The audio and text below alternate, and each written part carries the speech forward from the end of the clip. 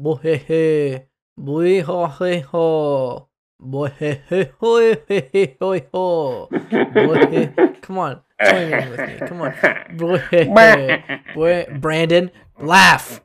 Bohehe. Bohehe. Right, that's with the Joker laugh.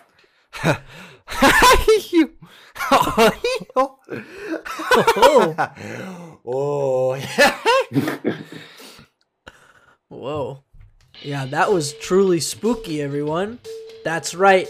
Halloween-a-thon is back. Our second annual Halloween-a-thon. That means... I was working in the lab. I was working on the trolley when I peeled off my foreskin in the trolley. That means every episode this month, all gonna be Halloween themed. We're gonna line up some cool topics, maybe a guest or two. We'll see what happens, but it's gonna be some fun stuff. Now, thank you all for joining us on this episode 60 of Stacked, 60. Holy shit, that's a lot of episodes. Today we are doing vampire movies. Yes, Yeah. vampire movies. One of the most popular topics in cinema. One of the most popular topics in horror. Like a big iconic character, Dracula himself. This has spawned many types of vampires and subgenres within the genre itself. So, like, guys, I just want to know, like, how did you decipher what are the most quintessential vampire movies? Brandon, what was your method? I'm not gonna. This is I can't do this. You can't do this to me. What? What do you mean? That's not the topic. Yes, it is. We talked about it last. You didn't prepare?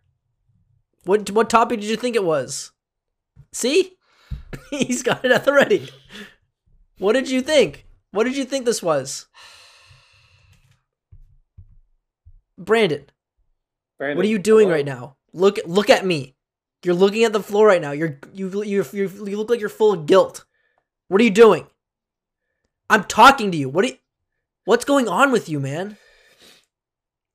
What the hell? What? Did you not prepare for this week's episode? What the hell? I think Brandon is doubting his sense of reality. Yeah, he's looking at me like a dog who just tore up a couch. He's just staring at the floor. Brandon, what did you do to pick your vampire movies? We didn't do vampire movies. What are you talking about, Chris? Did we do vampire movies? Yeah, I picked out for vampire movies this week. This is horrendous. What is it? What is it? You're gaslighting me. And that's the true topic of this week. We're glad everyone gets to enjoy our little prank on Brandon this week. Our little Halloween trick on Brandon. That's right. We're actually doing gaslighting movies. This was a topic thought up by Chris. Chris, do you want to explain your reasoning for this this creative topic this week? Yeah, well, it actually didn't come to mind that this was going to coincide with our Halloween themes. But in honor of the hotly anticipated cinematic experience that is scariest movie Dear out Evan there. Hansen, scariest movie out there, that is Dear Evan Hansen. We really wanted to, quote unquote, honor the concept of gaslighting, because that is exactly what that movie is about. Even though we haven't seen it, but so we've heard. We're aware of the play. We're aware of the play. Yeah, we are aware of the play and aware of the music and all that. But yeah, we wanted to celebrate the opening of Dear Evan Hansen to the world, and what better way than celebrating the thing that it screws up the most, gaslighting. You celebrate gaslighting? We're gonna celebrate gaslighting. Because it can be fun, right? It's a game. It's a game, right? It is a game, yeah, sure. No, but the more I thought about this topic, the more I realized that a lot of horror movies do handle gaslighting. So I thought it does sort of fit into the Halloween time, you know? Lots of psychological thrillers. So Brandon, yeah, how did you really prepare for the actual topic this week? I was like, they're gaslighting me, but I don't know if this is purposeful or not. Because I was like, I didn't fully read the text. All I saw was gaslighting. So I was like, did I miss the text that we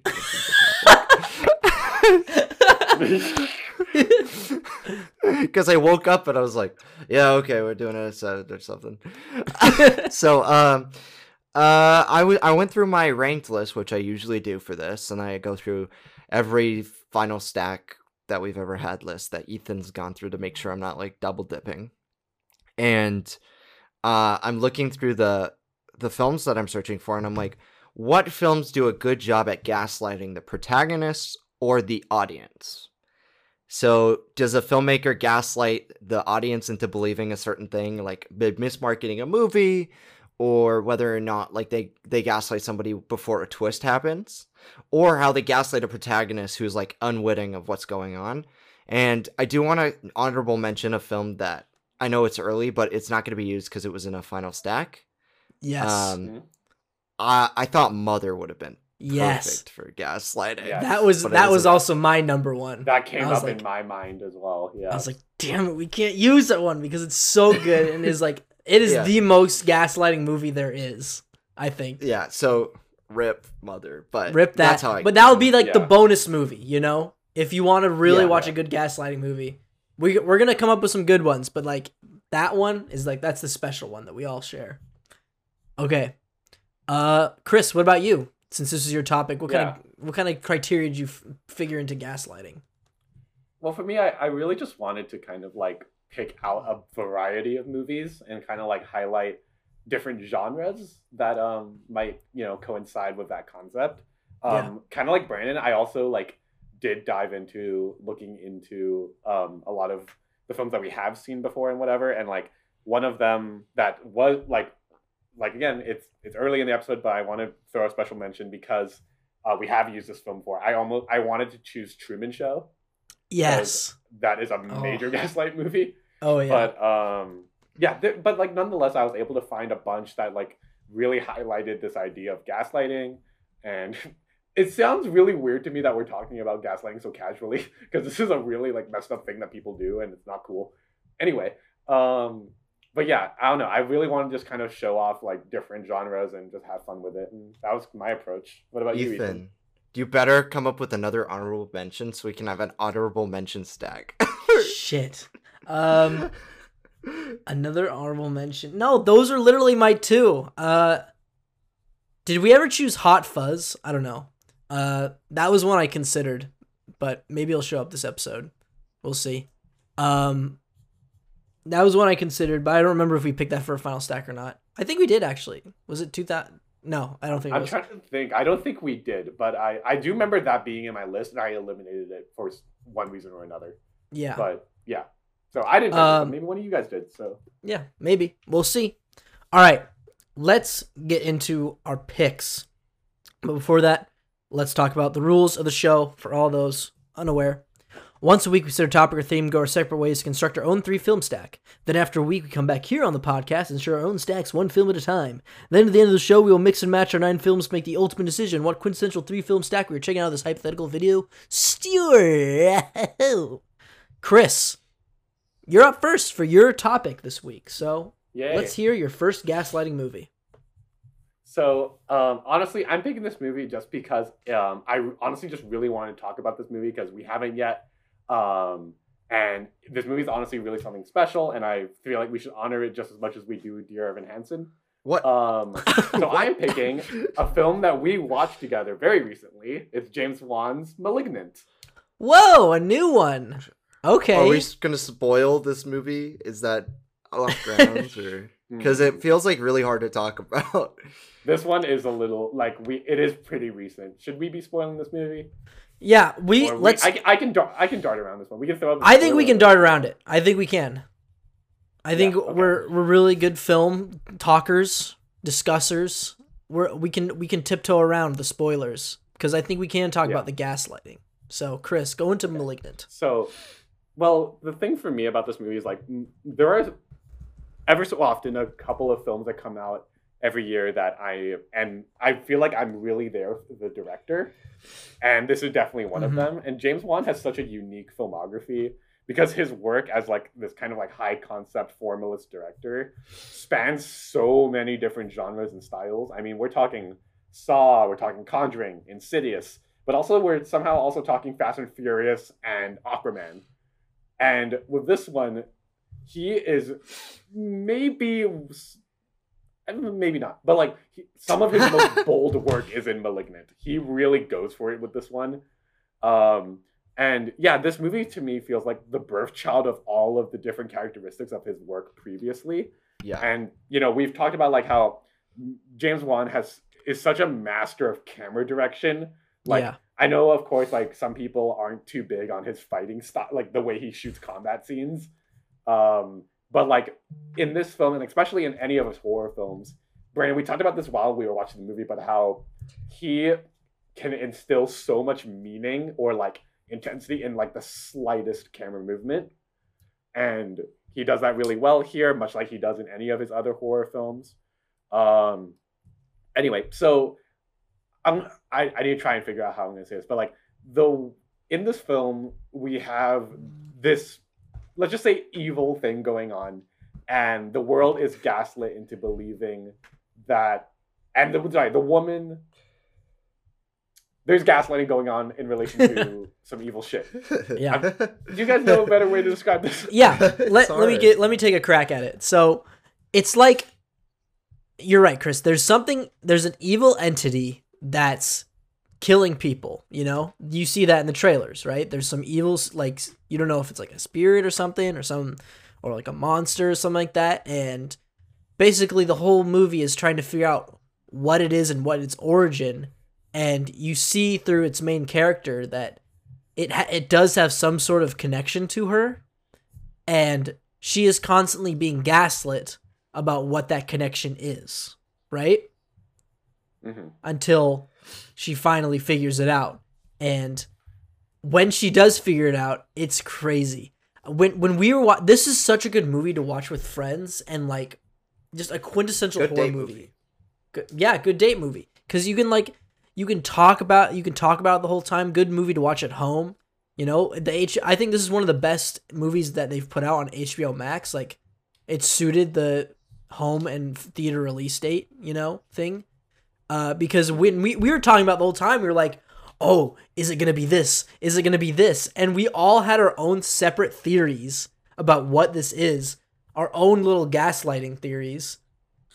And I don't want to say what they are, but in a way, all three of us were right. And that is, it's kind of crazy how right we were, because they were so different, right? Yeah.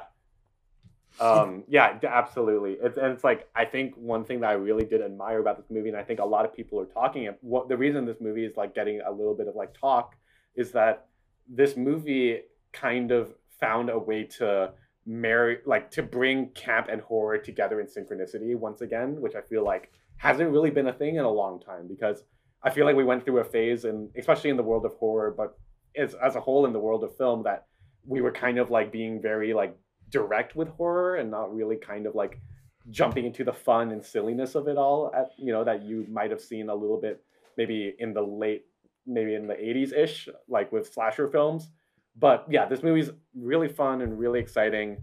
Lots of twists and turns, and it's fantastic. Brandon, do you have anything you want to add to *Malignant*? Yeah, I think it's a movie that is not afraid to take risks, and that I think we need properties like it to succeed. So if you haven't seen it, watch it, whether that be on HBO Max or in theaters. Support the movie, because like you said, like, it brings camp back, but it's not a film that's afraid to do both, because there are points in the film, I'd say like the first half hour after that intro are pretty chilling.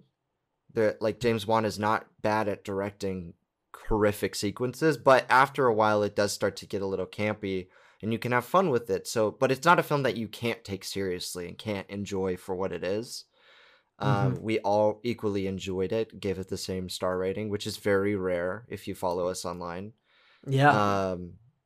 But it does bring back that fun, and honestly, I'm here for it. You know, it's a weird thing, like you said, it combines all of James Wan's like styles of directing. Like his early start, which is like low budget gore tastic cinema, with his writing and producing of the Saw films early on. And then it combines his like psychological horrors of like the Conjuring, Insidious movies, which are somewhat gaslighting movies as well. And then you've got the action style, because there's a little bit of action in this movie, whether it kind of a horror action that is shot like Aquaman. And it's like crazy how all three kind of work together in synchronicity, like you said. And yeah, I mean, it's super good. For how it works for gaslighting, I didn't really think of it as that until you mentioned it, like at the start of the episode, and I was kind of thinking about it while you two were talking. I was like, yeah, I guess that is kind of a form of gaslighting. It's like you have to really think about it to get it. It's not the most direct version of gaslighting, but it's there, and yeah. So I think my first pick. Sorry. No, go ahead. I think the film studios have become cowardly because I feel like every movie has to take itself super seriously, right? Nowadays. Yeah. And it's nice to see like they were like greenlit a project and let it go and said it can be what it is, you know? And like we don't have to take it too seriously. But you can if you want. You're going to enjoy it regardless. So Right. Yeah, I think the future of this sort of creative energy in blockbuster films does rely on those directors who make billion-dollar movies, you know? I really do feel like it's up to them to... They have the responsibility to now that they have this reputation, to make stuff that's truly ambitious, you know? And show people that, like, I don't know, think that you can make weird stuff and have it be really good with a good budget, you know? I don't know. Malignant was it was such a great surprise to me. Yeah, ton of fun. All right, Brandon, let's go into your first gaslighting movie. All right. My first gaslighting movie. We haven't talked about this one on the show before. I don't know if you guys have seen it. Let me check. I'm going to leave you in suspense, I guess. I'm checking because I want to be careful on what I say here, because it's a fun movie to not spoil for people. Yes, Ethan's seen it. He didn't love it, but you know, it's okay. It's The Guest. I know what you're talking about. Starring Dan Guest. Stevens. Oh, yeah.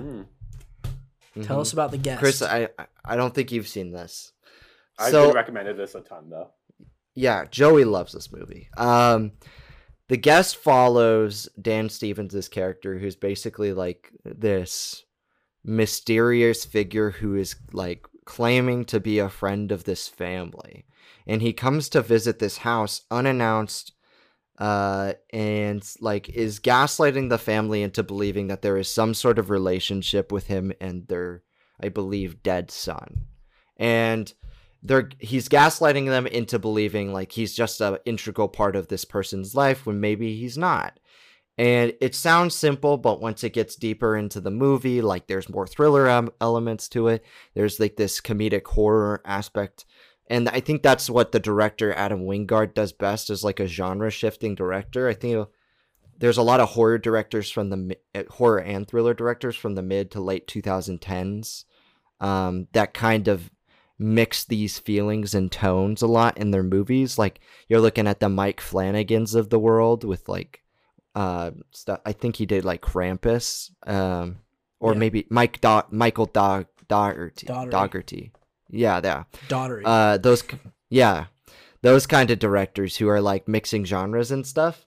And it's a really fun movie that capitalizes on this 80s nostalgia, and it's got that camp to it, you know? It's not for everyone. It's very simple, but it is a movie that plays a lot into the gaslighting, and it's one of those movies that I remember when I saw really loving. I know Ethan's got mixed feelings on this one, so. Yeah, I mean, I thought the movie was okay. I think maybe my expectations were a little too high because I know how much you and Joey loved the movie. Also, we got to be a little careful with our definition of gaslighting, like the difference between gaslighting and just flat out lying, you know? I feel like that's something we got to distinct, but I do think this is a gaslighting movie because it is like, it is manipulation to push forth a lie, you know? That's really what gaslighting is. It's not just the lie itself. Right. And I do think like the movie does a semi good job of that. Like I just don't think like the way Dan Stevens presents himself in this character in the movie, I sort of, I guess I as the viewer was never gaslit, you know? Well, I wasn't saying that. I was saying for his character in association to the other. No. I'm not referencing. I'm just saying how I felt when I was watching the movie. Like I felt like I was supposed to be gaslit and on my toes to think about this dude's allegiance, but I sort of had this one view of him, and that was the correct view by the time the movie ended. You know, and I was like, okay, cool. Yeah, kind of. It is a cool throwback, low budget '80s. You know, the set pieces are a little weird. Like, isn't it like a Halloween dance? The final act, and that's just like okay, that was pretty 80s, and it did feel like it's kind of student filmy, but like you got to just brush that aside for a small budget film and just appreciate what it is for what it is, you know. And yeah, it was okay. Chris, have you heard about The Guest? I have definitely heard about The Guest. I've been recommended this movie a ton. Yeah, and like I fully believe that this is probably a very good movie. I just haven't gotten myself around to seeing it. I did also just realize this director, I've seen 2 of his other films, but one of them I've hated and another one I've felt violated by, but in like kind of a fun way. Let me explain. I know which ones they are. Hated was his Netflix adaptation of Death Note. Death Note. Which, Ethan, the fact that you give it 2.5, I can't believe it. As someone who really appreciates anime too, I can't believe that you've done that. I watched this before I was a weeb, okay? So maybe it would have changed, all right? All right. And the other one is Godzilla v. Kong. We've talked about that before. Anyway, yes, so The Guest. I have no idea what this movie's about. I do know it's about like a soldier that goes into like a family and whatever and like talks and like kind of just enters their lives in this way and something. But yeah, I mean, I don't know. I don't know anything about this movie, but I am definitely intrigued because the concept alone is kind of like, I feel like that's the great thing about like a lot of these kinds of like psychological thriller horror-ish movies is that like their pitch alone is always very intriguing. And I think this is also a great example of that. So I'm sold. Yeah.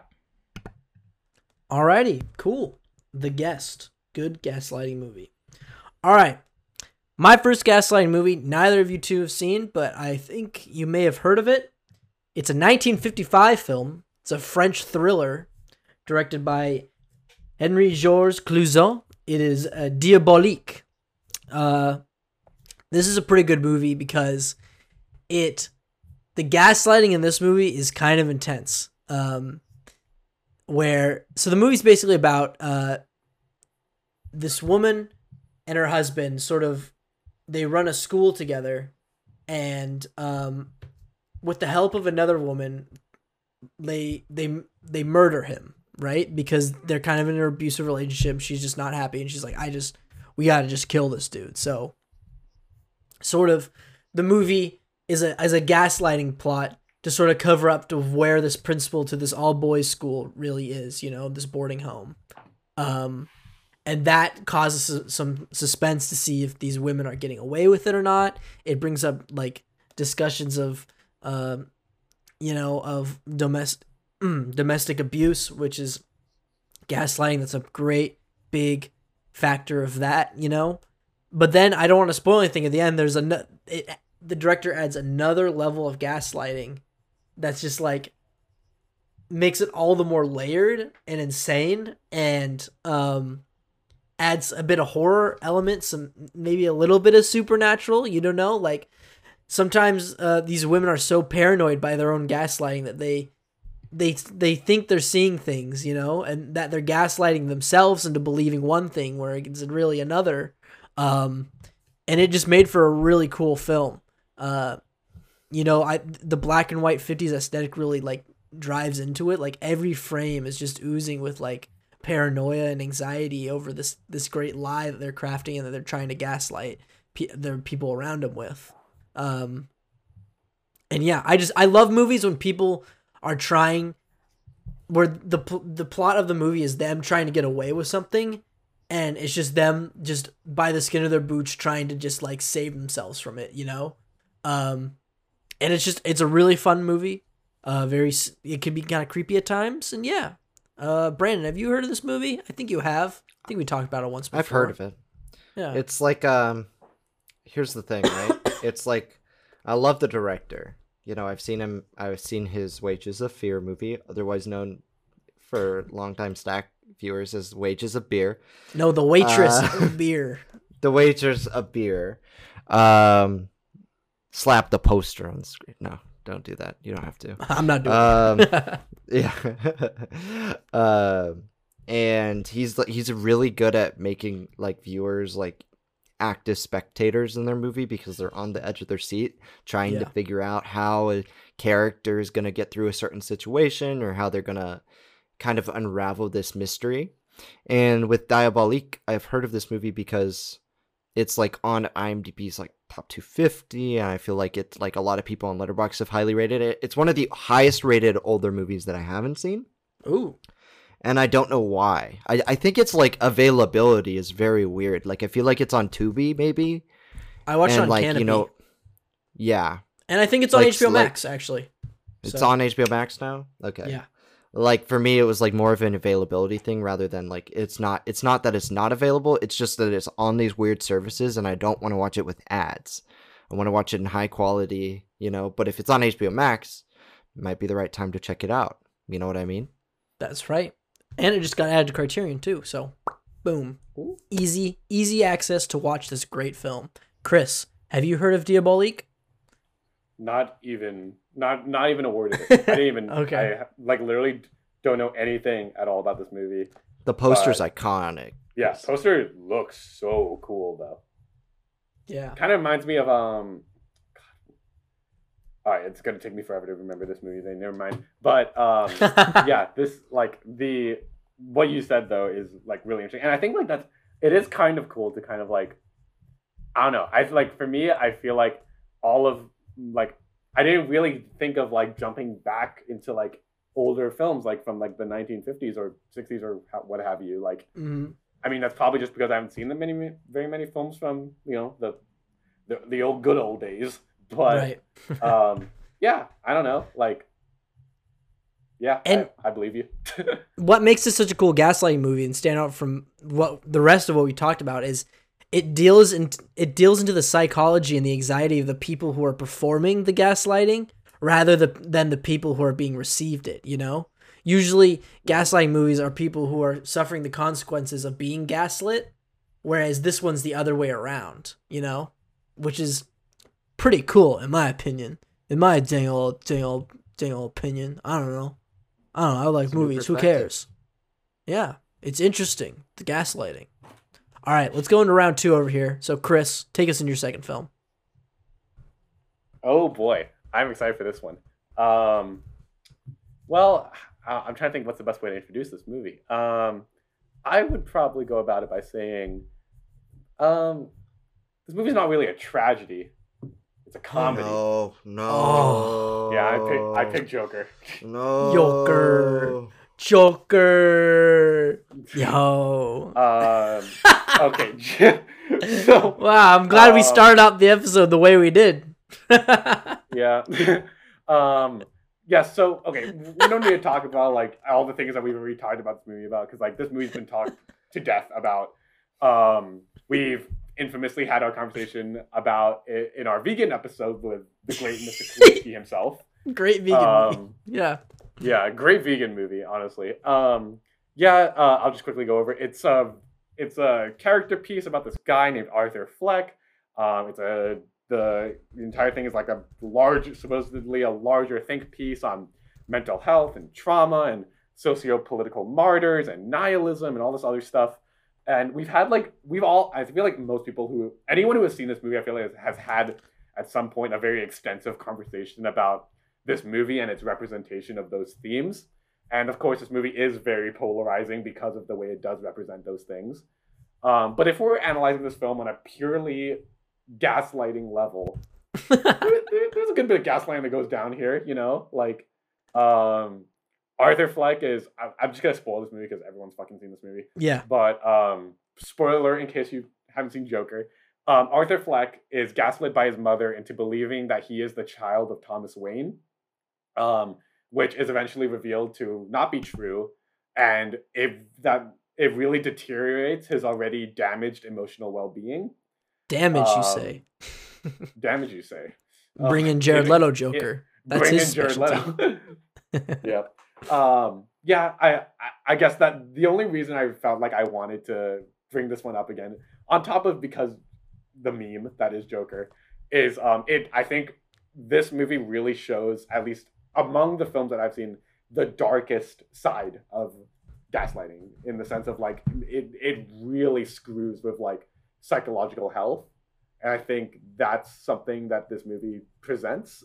And yeah, it might be a bit hyperbolic, but definitely is representative of that feeling once a person is gaslit and all that. And yeah, Joker, the greatest comedy of 2019. Let's hear it for Joker. Yeah, let's hear it. This movie's fucking funny. This movie's so funny, man. Like, there's the clown. Brandon, what do you think about Joker? It's a movie. It's a movie. It's a movie. We've definitely talked about this before, but I love the fact that in the world of like Brandon's like critique of movies, Joker is like the baseline. It is like the dead center. Yeah, like the world of film. It's a movie. It is the most middle movie. It is a movie. It's so mid. It's just so mid. Like, I don't know. I just feel like it's like very on surface. Like there's not a lot going on underneath. But that's just me. I do think it's like you've definitely got something with that. It is gaslighting as a part of the movie. I just don't think it's like main focus. Like I feel like it's like a small piece of it in the middle that like kind of drives his narrative for sure. Like it does like definitely drive his character momentum, but it's more I feel about like who he is as a person. Like it is a character piece rather than it is like a focus on the gaslighting itself. Not saying it's not there. It is, because like that plot point is integral into like his character's journey. It's just it's revealed very late on in the movie. You know what I mean? Yeah. To the point. So, but that's my only critique of it being a gaslighting movie. Other than that, I just think it's Joaquin Phoenix's like one of his best performances, just because of how physically into the role he was. But other than that, I'm like not really into this movie. Well, I mean, spirited. Let's talk more about the gaslighting. And there's that more personal narrative, but you could also talk about the way society is gaslit in this movie. You know, sort of how it talks about mental health and like the way society makes people believe they're getting treated, but are they really? You know, you didn't think about that, huh? And then the Joker, he has to come out with the laughs and the dances and show everyone that we live in a society that, you know, Murray, you know? I don't know. I can't. It's hard to talk about this movie. It's hard to talk about this movie, especially now, where it's like I don't know what to talk about. Like with this movie, you can dissect its themes like to the end of the earth, but it's like I don't know. It's a very like there's a lot going on in this movie, which is kind of ironic because considering it's it is a very intimate character piece. So it's like it's a bit of a jumbled bag of a movie, but like I don't know. It's a movie. It is a movie, and there's gaslighting. It's a funny movie. It's so funny. It's so funny. Yeah, don't you love it when the small guy watches Joker murder somebody in his apartment? That's so funny, dude. And then he can't reach the lock. That's so funny. That's a classic Joker trick. When I saw that movie, I cringed. And when I watched that movie, quite frankly, I cringed. Yeah. But yeah, that's my second pick, Joker. All right. I'd throw it in there. Come on. Yeah, of course. You can't hate on that. Yeah, it wouldn't be an episode about gaslighting without the crime prince of gaslighting. You know, and Joker likes Joker gas bombs. So that gas. All right, we're moving on. Brandon, what's your second pick? All right, my second pick. It's another movie we've talked about before. It's David Fincher's The Game. Double stack, baby. Oh, yes! Hell yeah. There we go. This movie is insane. It's the most insane gaslighting, like most large-scale gaslighting you'll ever see in a movie, I feel like. Yep. Maybe that's just me, but it's like the main plot of the movie. It's like, the gaslighting is a game, so it is fun, right? No. It's Michael interesting, Douglas's right? Yeah. It's where Michael Douglas's character is basically forced to do this game by his brother, who has like told him nothing about it, so he learns the rules as he goes along, and it's all this intricate, and I can spoil it, right? I can spoil this movie. Chris, have you seen it? Yeah, we watched it together. Damn. What? No, we weren't there that night. Kristen, go. No. Okay, so then I won't spoil it. But it's all don't spoil it. It's all for one thing at the end, and you're like, wow. The lengths you have to go to manipulate somebody to do one thing that you could have done very simply. Yeah. Insane. I know.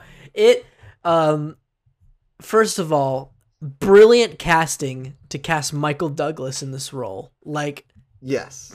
He is one of the best angry people in all of Hollywood. So, which is why Falling Down is also a good movie. I know, I do have to see Falling Down. I really want to. But the length that he is gaslit to the point of losing his goddamn mind in this movie is absolutely insane. Cause like, it's kind of like Malignant, where it's like, you don't know what he's necessarily being gaslit about during this. And neither does he. Neither does he, right. So what's so brilliant about this movie is like, you're never one step ahead of Michael Douglas. You're always with him, trying to figure out at the exact same point as him, you know? I hate it when movies like, you're like, oh, okay, we found out this. I mean, it works sometimes, you know, for dramatic irony, but in the case of a thriller, to have the viewer be on the same pace as the main character through solving this grand mystery is so satisfying, you know? Because then it pays off just as much for you as it does for him at the end of the movie. And what a payoff that is. What a build-up and what a payoff. Yeah. Chris, you gotta watch this movie. Come on. Yeah, I'm looking, well, first of all, when I started like looking into what movies I was going to pick for this week's episode, I immediately thought about like, okay, psychological thrillers are probably a good place to go. So I started looking at like the works of like David Fincher or like Denis Villeneuve and stuff like that, both of which I love their movies. Yeah. But like a lot of them I was like, does it fit? I don't know. Like Gone Girl has like a little bit of Seven doesn't have any gaslighting. Gone Girl has like a lot of lying. I don't know if there's a lot of gaslighting other than maybe gaslighting the cops in Gone Girl. Fight Club has a teensy bit. A Girl with Dragon Tattoo. I don't know. Mank doesn't have anything. And like, yeah, Mank. I didn't. No, the biggest gaslighting of Mank is that it was like nominated so many times at the Academy Awards. That's gaslighting right there. Making us believe that it deserved that. But the poster of The Game though is like that's probably a pretty good representation of what it feels like to get gaslit. I mean, look at that. Yeah, like your mind's the getting puzzle torn pieces into a puzzle. Yeah, I think that's a great poster. But I love puzzles. Brandon does love puzzles. He loves his puzzles. Yeah, I haven't seen this movie, but it's David Fincher. I'm more than certain it's thrilling. It's fantastic, and it's fun. Yeah. It's a fun ass movie. It's so fun. It's I'd be so down to rewatch this movie again with you, Chris, because like just to see your reaction. I own it on Criterion. There you go. Bada bing, bada boom. Criterion. Alrighty. Chris, since it was a double stack, you get to go into the final round here, right? Final round, right? Yes, final round. Let's do it. Okay. Well, I covered horror with Malignant. I've covered drama comedy with Joker. Just comedy. What? He says it himself in the comedy. movie. He says it himself. it's not a it's now tragedy. comedy. Yeah, It's a fucking comedy. it's a fucking comedy. So I'm gonna pick one of my favorite genres for my last one. My favorite Yeah. genre, animation. This is a Oh, genre. shout out to all of our Shout out animation major Shout out friends. to all of our animation, Specifically genre Ben artists. Kita. I know you're not listening, Genre? but animation is favorite such a good genre. genre. Yeah. Just like comedy, just like horror, Yeah. animation. Yeah. Not form. I'm picking one of my favorite animated films ever made. It's a big one from my childhood. It's The Lion King, just because classic for me. Wait. Before you continue, I just got a DM from Sasha, who's also animation major, just saying, I'm going to kick your ass. No, it's such a good genre. You got horror, romance, drama, animation. Come on, that covers all the bases right there. Come on, it's so good. Sasha's gonna cancel me. Okay, yeah, whatever. Stacked is over. Man, the DA students are gonna come knocking on your door later. Yeah, we got one in literally. this house. Yeah. Anyway, Lion King. It's a classic from my childhood. I think for a lot of people it is. It's one of my favorite movies growing up, just because it was one of those movies I just threw on a lot. So it gets a ton of nostalgia points for me. But I also really think the movie is really well articulated and it's really beautiful and uplifting. Very high-end Disney Renaissance in my eyes. It is an adaptation of Hamlet, so I think that's a good sign of how much gaslighting goes on in this movie. But in case you didn't know, this movie is about a lion who is next in line to be king, and his uncle kills his father to take the throne and blames the little cub for the incident, and therefore gaslight.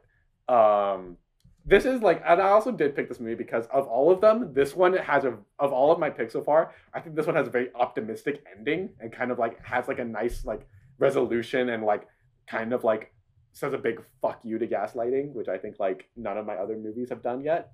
Yeah, I mean, well, technically the end of Malignant, but Yeah. I won't say anything else other than that. But yeah, Lion King, Simba goes through that whole journey of after Scar does that to him, his recovery process and him dealing with it, growing up, it's a coming of age through that, and him kind of returning and becoming better because of it at the end of the day, even if he had to go through all this terrible shit in order to get there.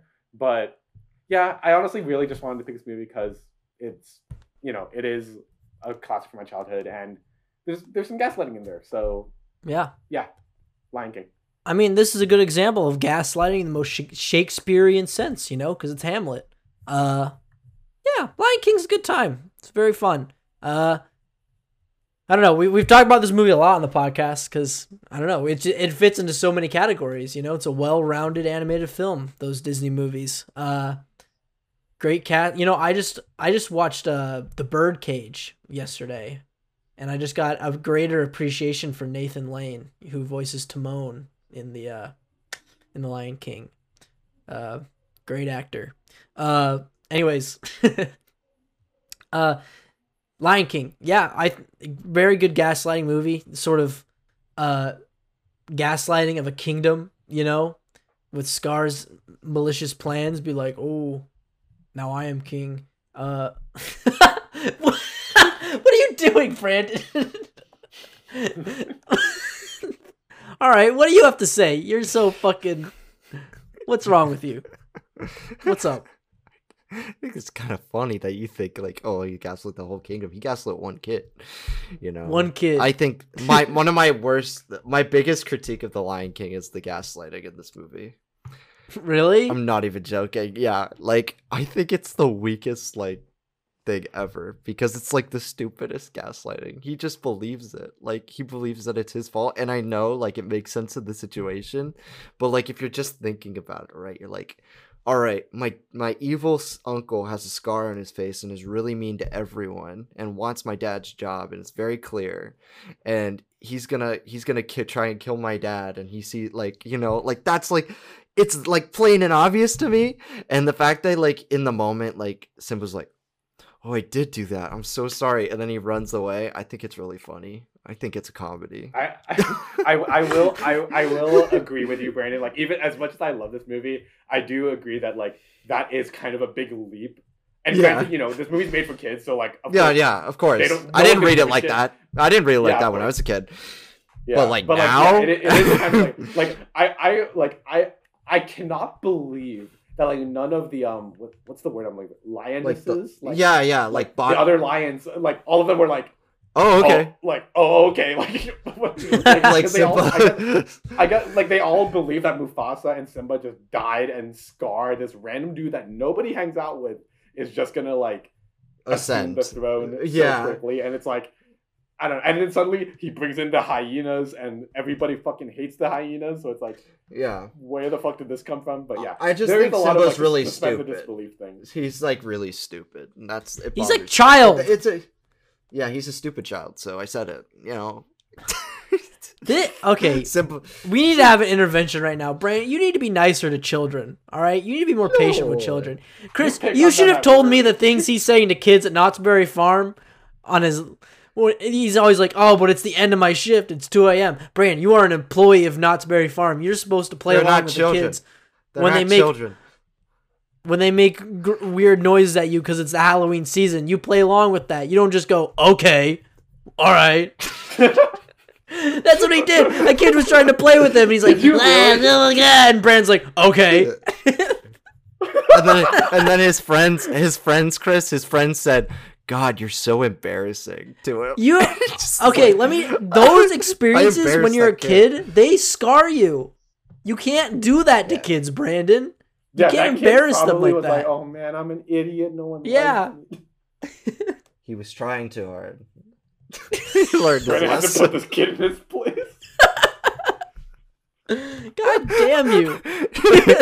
That other kid who asked me to do his seatbelt, he's like, do you know how to do this? And I'm like, yeah, I work here. So, of course. Brandon, just wanted some They're help. children. You have to be paid. Oh, my God. Kids. Why are the children out at 2 a.m.? That's my question. Go home. Go to bed. You're a menace. Time. You're a straight up menace. All right. I do need to be nicer. I will be nicer. Thank you. Please. Thank you. They paid a lot of money to be there. The Lion King still teaching Brandon to this day. There we go. And I'm glad we mentioned it just for that reason. Brandon, what's your last film? You fucking piece of shit. You fucking you. Oh, that's mean. Stop being mean. I'm not a kid. You can't be mean to me. I'm not a kid. Good. Good. You can't do that. All right. I'm picking a 2012 documentary. Huh? So, yeah, a documentary about gaslighting. Coney, is it Coney 2012? That was a big gaslighting. Coney 2012. No, please, it's not. It's not. It's not. Ethan, can you please pick that for like get rid of your last movie? Just say that so we can talk about Coney. Well, that wasn't even a movie. That was just a thing. Is it on Letterboxd? Hold on. What do you mean? It's on Letterboxd. It's on Letterboxd. Wait, really? I got a lot of that. Hold on, I gotta rate it.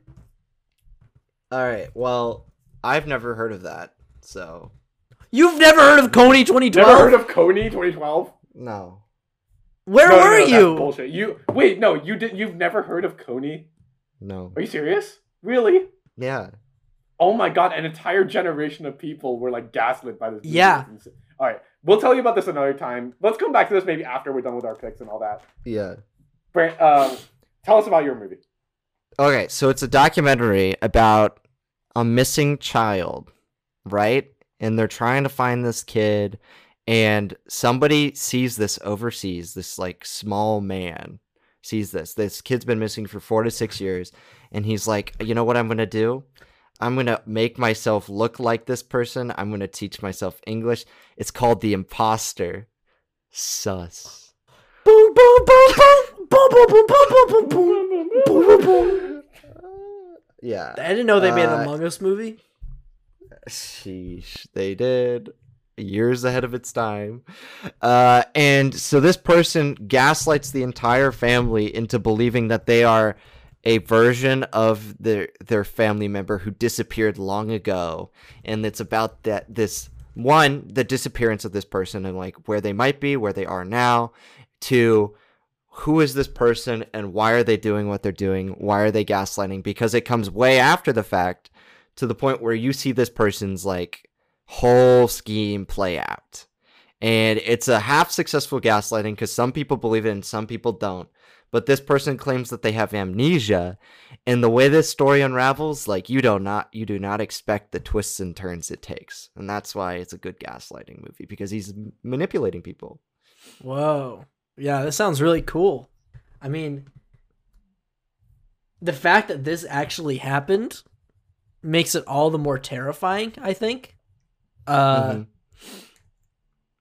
I definitely want to check this out. It's like sort of true crime, but it's like, I don't know. Would you consider it true crime? I'd say it's like, is it a Chris, crime? you know that documentary that you're talking about constantly? Don't fuck with cats. That's the one. That's the one. Yeah. It's kind of like a similar style to that based on the trailer of Don't Fuck with Cats. So it definitely does that. It does a lot of interviews like with people like face to face with the camera. I don't know what is that like, it's just like first person interviews, right? Interviews, I don't know. Yeah. Whatever they're called. Whatever kind of interviews those are, where they're talking to the people after the fact, but then they also have like dramatizations of like what happens like in the past, and it's crazy. Why are you smiling, Ethan? No, it's not about this. No, it's about my next pick. Oh. Did you just change it? Anyway. Yeah, I think I just changed my pick. God damn it. Okay, but I mean, this sounds really interesting, Brian. Like, I'm a big, like, I've recently noticed I really get myself into like true crime stuff. Even though like I don't know if this is exactly true crime, but like it is like it's like the way it's presented as like an engaging story. I feel like I don't know. I feel like there's that whole conversation we can have about like how the responsibility of documentary filmmakers in terms of like authenticity and how they present it properly and whatnot. Yeah. But like, yeah, still like this sounds really interesting, and like it's only like an hour and a half long. That's very digestible. Yeah, it's on Pluto TV. So if you guys want to watch it free with ads, go ahead. It's good. It's a good movie. Do it. I don't care. Fucking do it. I don't know. Go ahead. See if I care. No, I definitely want to watch this. That sounds like a really interesting documentary. All right. So I'm going to tell you about the film I initially picked for my third film. So I originally did The Invisible Man, the 2021. I think that's a good movie about gaslighting. That's pretty good. That's a very modern. Yeah. Yeah. But I gotta pick Coney 2012 now. I'm sorry. I gotta pick Coney 2012. No, I'm so glad you did. I'm so glad God. you are. I don't know what this movie is. I completely forgot about that. Wait, okay. Ethan, can I have the honor of tell Brandon all about it. Okay. So, Brandon, this is a like a 30-minute YouTube video that came out in 2012. So it was when we were all we were all 13, maybe 12, 13 at the time. It was 7th grade. I remember. This is going to be on the Blockbuster that we're going to, right? Yep. It is a movie, so maybe. It's on Letterboxd. It's 30 minutes long. It's available on YouTube. Yeah. And yes, so Brandon, this movie is about is all about drawing attention to this issue about this man located in Uganda. Yeah, Uganda. In Uganda. His name is Joseph Kony. Now he's presented as this warlord, this criminal who's like abducting children and like raping women and like doing all these awful, terrible things and like, you know, like just completely tearing apart families and destroying the country and doing all these awful, terrible, just incredibly destructive things. And so think about this movie being seen in the eyes of kids who are 2012, very impressionable 11, 12, 13-year-olds, right? Yeah. This was one of the first times I think that our generation, or like a good number of people from our generation, rallied behind a social cause. you know? And like there was this whole thing about like, you know, we gotta spread the word. We gotta make sure everybody knows that Coney is this fucking evil man, and like we gotta make sure that the UN knows that we care, and we gotta make sure that they're assigning resources to make this happen. It was all a fucking lie. And I'm glad I didn't fall for that gullible lie. Brandon, you don't understand. As a bunch of 12-year-olds, this was the most passionate like anyone has ever been about anything. But kids wasn't it wasn't just 12-year-olds. Like our school held a big event for Coney 2012. My school did that too. We had this big event for invisible children. Yeah. Oh yeah, this is how we watched the documentary. We watched it in our theater, and they gave out Coney 2012 wristbands and shit like that. And we were in my world history class, and everyone's like, "All right, guys, we're gonna go out in the streets at night. I just ordered 40 Coney 2012 stickers. We're gonna paint the streets with Coney 2012. Let everybody know, you know." So and you were gaslit. Literally, the next day, the dude came out as crazy. He was masturbating in the streets naked. And it just all went away overnight, just like that. I'm pure, I guess. It isn't I gotta say, like it is crazy. Like Ethan, think about that. This was an international gaslight. Like my school did. I'm so shocked they did it at your school. Yeah, dude, they did. Like this was like Ethan. We were literally like everyone probably knows, but Ethan, you and I live on literally the opposite sides of this planet. Yeah. Like, and somehow we like. Our entire like social circles and everything were so rallied behind this idea. It is probably the greatest gaslight of cinema to ever. I always thought because I had heard Coney 2012, but I've never heard of what it was until right now. Mm-hmm. But I had always thought that Coney 2012 is like, oh, somebody like ran as an independent party and their name was Coney and they were running for president. That's what it sounds like. Why is it Coney 2012? It sounds like we're trying to elect this fucker. Like, yeah. And like, no, but it was just like, look at the poster for it on Letterboxd. It's like the most centrist fucking like documentary ever. It's like the one thing we can all agree on, and it's like it's a donkey and an elephant like coming together. It's just like, oh my god. And like the thing about this movie that I will, I guess, like give it quote unquote credit for, even though it's incredibly immoral, is that it makes use of the film medium so well. Yeah. Like it is so compelling. It is unbelievable how easy this guy convinces like millions of people into believing this shit. It's like must be what it was like for Scientology. You know what I'm saying? Yeah. You don't trust everything you see on the internet. That's all I gotta say. Do you remember what specifically happens in the documentary? Like there's his son. He like gaslights his own son in the documentary. He's like giving pictures of Coney.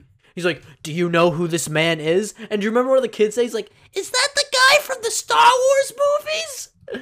And he's like, "No, that is Joseph Coney. He's a Ugandan warlord." And we're like, and all of us are like, "Oh my god, whoa, we gotta stop this guy." I guess I didn't fall for it because I wasn't gullible as a child, you know. So no, because your school did nothing about it. Our school was like, it was fake. Our school was pushing this down our throats and making us believe it, you know?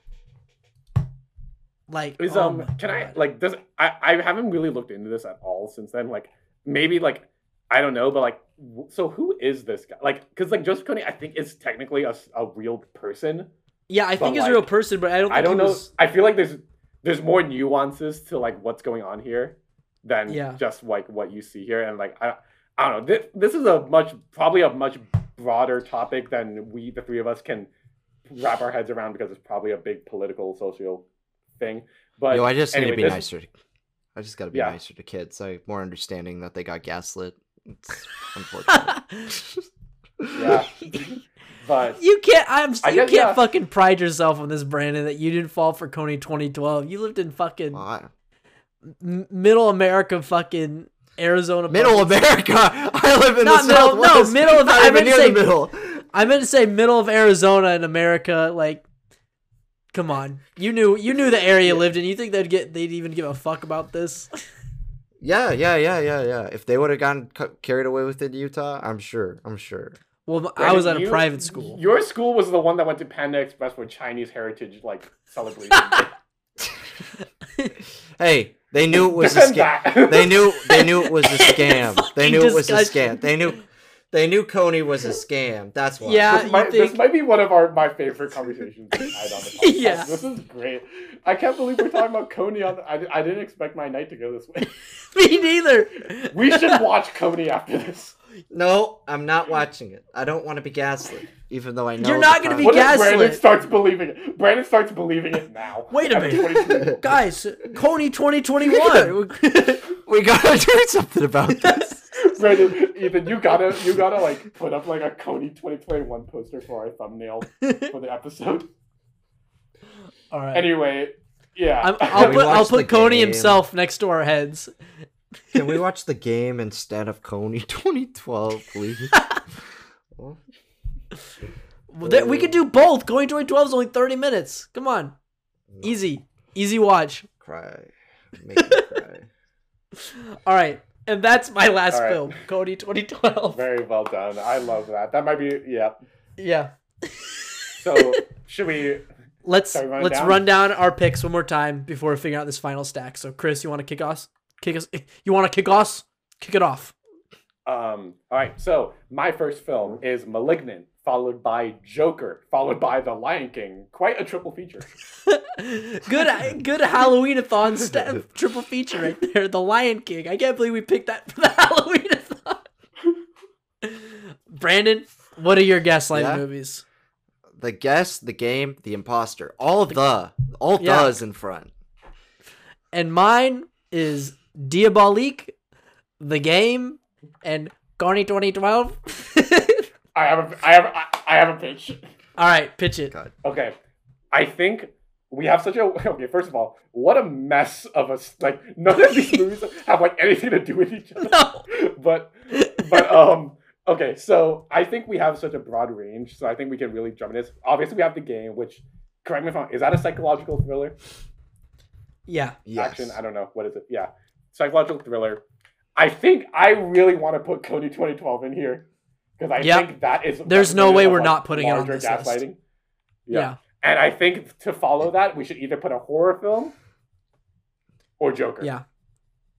I don't know. I think *Malignant*. I think we should do *Malignant*. Yeah, I agree.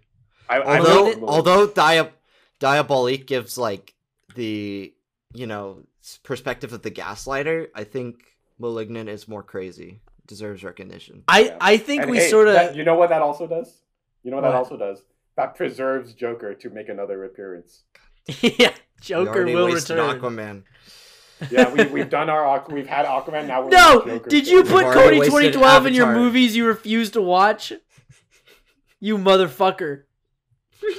No, we're watching it tonight. You can't escape from this. Yes. I can. You can't. Why? Yes, you can. It's not. All right. I can't. I'm not going to watch it. I refuse to be gaslit on purpose. Here's what I'm going to argue about Coney 2012 doing what Diabolique does. Because after the movie, we do sort of see into the psychology of this filmmaker, like what the gaslighting did to him because of his fucking nude rampage out in the streets. That's what fucking caused, like, my school to just immediately stop talking about it, was when we found out this dude was fucking insane. And I think that covers Diabolique. *Malignant* does a lot of fun things, multiple layers of gaslighting, but in the horror sense. And then The Game does it in a thriller sense, and it's also kind of but action. Also on a big scale. But yeah, on a way bigger scale. And then we go to an even bigger scale, jumping outside the frame of the film with Coney 2012. The scariest movie of them all. Yeah? Yeah. Alrighty. Let's run down Stack's official gaslighting movies. This has been such a fun episode. Final stack. Chris, do you want to kick us off with our first pick? Yeah. Our very first pick is a film that came out this very year. It was a James Wan film titled *Malignant*, a movie of contemporary horror film that marries camp and horror beautifully, really reinvigorates the horror genre with this kind of 1980s funness, but also still serious enough that you can still be completely engaged with its narrative. Fantastic fun, and yeah, just a great, fun, lighthearted horror film that doesn't get made anymore, and I'm glad it exists. Yes. Brandon, what's our second pick? And our next film doesn't hit as hard. And our next film is The Game, starring Michael Douglas. The largest scale gaslighting for something that's not really that big of a deal. It's The Game. It's great. It's a great movie. And by far, the largest scale gaslight we have on this list that jumps outside of the frame of the film. We have Coney 2012, the movie that fooled the world with this insane story. Not me. You lived under a rock in high school. Let's just be honest here. In high school. Oh, in seventh grade. Sorry. Oh, sorry. No. Today. You still live under a rock. Being mean to kids and everything. What's wrong with you? Anyways. It's funny. Coney 2012 it's something you had to be there and experience, you know? Really is a piece of history that nobody really talks about anymore. That honestly it needs to go down in the books as one of the most insane predicaments of how I think it shows like how gullible centrists are, and the centrist ideology of sort of uniting together under peace to fight this common thing that doesn't even exist. And it's insane and a big part of our lives growing up. Like, this is a cool moment for our generation, you know? We, like, all of us except for Brandon, we remember what we were doing during Coney 2012. It's our 9/11, if you think about it. Mentally. Whoa. But yeah. Cody's calling. Oh no! Ah! Should we end it like that? Should we just end it? Yeah, end it like that. Just end it there. Just all of us scream. That's Brandon, how it started. Give me a scream. Ah! Okay, now I could hear that from the other room. Chris, you give me a scream. I didn't even shit. I just got the. Oh my god.